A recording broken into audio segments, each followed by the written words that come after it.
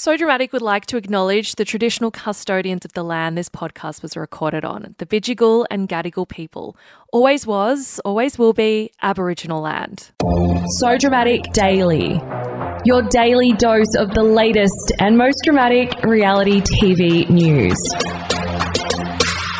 Welcome to So Dramatic Daily. I'm Megan Pistetto. Coming up today, Leah and Ash Milton's blockhouse has finally sold 3 months after being passed in at auction. Married at First Sight's Jack Dunkley's ex, Courtney, says that he got matching tattoos with his wife, Tori Adams, as another fuck you to her. And Ben Walters has shared his full list of things that he dislikes about his wife, Ellie Dix, and explains why he thought it was a good idea to write the list in the first place. So much drama, so little time. Let's get into the show. Leah and Ash Milton's blockhouse has finally sold 3 months after it was passed in on auction day. Nine confirmed today that House 2 sold for $3.125 million. Now, this means that the Queensland couple take home $155,000 in prize money, as well as the Ford Mustang they won during the final room reveal of the season. A Nine spokesperson said, "We can confirm that House 2 from the Block 2023 in Hampton East has been sold to a family that is very excited to move into Leah and Ash's stunning home." Now, the sale lands Leah and Ash in third place for their season, behind winners Steph and Gian and runners-up Eliza and Liberty. Taking to Instagram to share the exciting news, the couple said they're feeling forever grateful and proud, adding that it's been a tough few months as they've had a few close calls with the sale, but they are now feeling grateful and proud. Huge congratulations to Leah and Ash.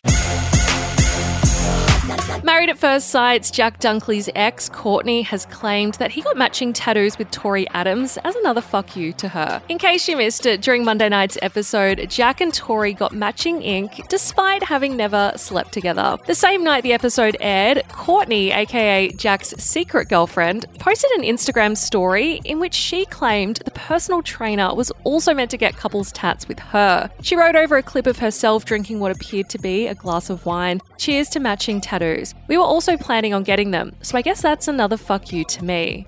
God, this man is ruthless. Now, Courtney also commented underneath a MAFS post of Jack and Tori's trip to the tattoo parlor asking, "Is this a sick joke? He's got no soul, absolutely no soul." Now, Courtney has repeatedly shaded Jack on social media after he dumped her to appear on the show, despite lying and telling her that he was going on a work trip to America. So Dramatic can also reveal that Courtney will later be at the centre of a revenge porn scandal on the show, which resulted in her almost making an appearance at the reunion.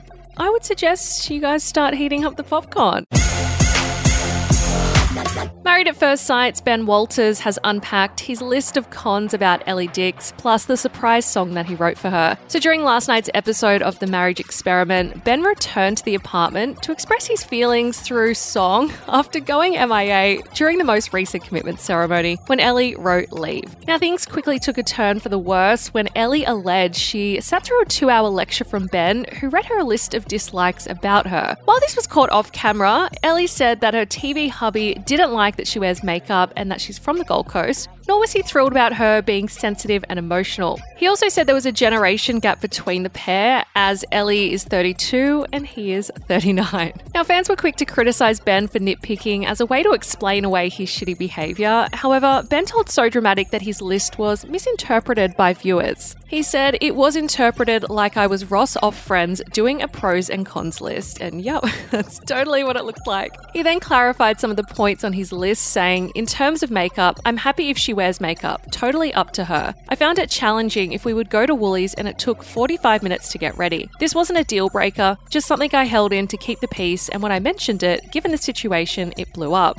Now, he also told So Dramatic that him and Ellie's biggest divider was their communication styles. He explained, "I struggled, as at times my language can be harsh or too direct. Ellie has a kind soul and I'm a bit rough around the edges. Good connection through good communication, especially trust, is my number one value. I never fully had that with Ellie. I wasn't being fully honest about my doubts or imperfections with Ellie. She's an amazing woman. At the end of the day, I just felt I was trying to put a square peg in a round hole. I bottled it in for as long as I could until it boiled over." Now, in an image of the list, which has been obtained by So Dramatic, Ben wrote his concerns under a banner which was titled, "Why It's Not Working For Me." They read as follows: not matching her sensitivity. When communicating problems, it results in an emotional outburst. Problems, more Ben time, cooking, housework, balance the house, groceries, money, bedroom etiquette, waking up Ellie. I feel unwelcome in the bedroom, not wanting to debrief the day, vaping, spending hours doing makeup. The two last points were noted by Ben as manageable. Now, he also listed things that weren't working for Ellie. This included not debriefing the experiment, not wanting to hear it, not telling her my insecurities, feels she doesn't have a voice, I don't do well under pressure, me off camera versus on camera, not sharing my opinions in a group setting, I haven't called her out of her imperfections, and me not subscribing to drama. Now, the notebook also detailed what appeared to be a game plan for Ben's final days in the experiment, indicating that he is to write leave at the upcoming commitment ceremony. He wrote, "You have 3 to 5 days left. Be kind, be in the moment, enjoy the experience." He also noted for himself to surrender and accept it's over, have a laugh where possible, it costs $0 to be kind. Now, as for his much talked about apology song for his wife, Ben told us it was notes and thoughts which evolved into song lyrics. He explained, "I use music as an outlet. Never in a million years would I have thought it would make the telly. I can barely play and can't sing to save my life, or in this case, can't sing to save my wife."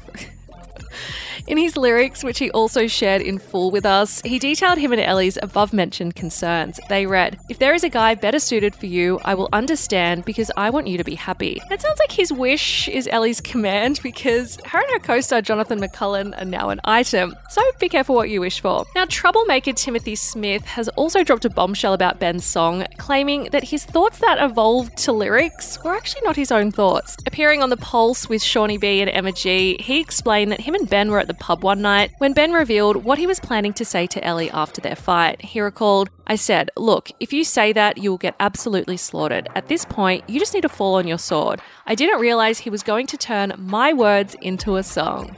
And I guess not only be careful what you wish for, but be careful what you say to others.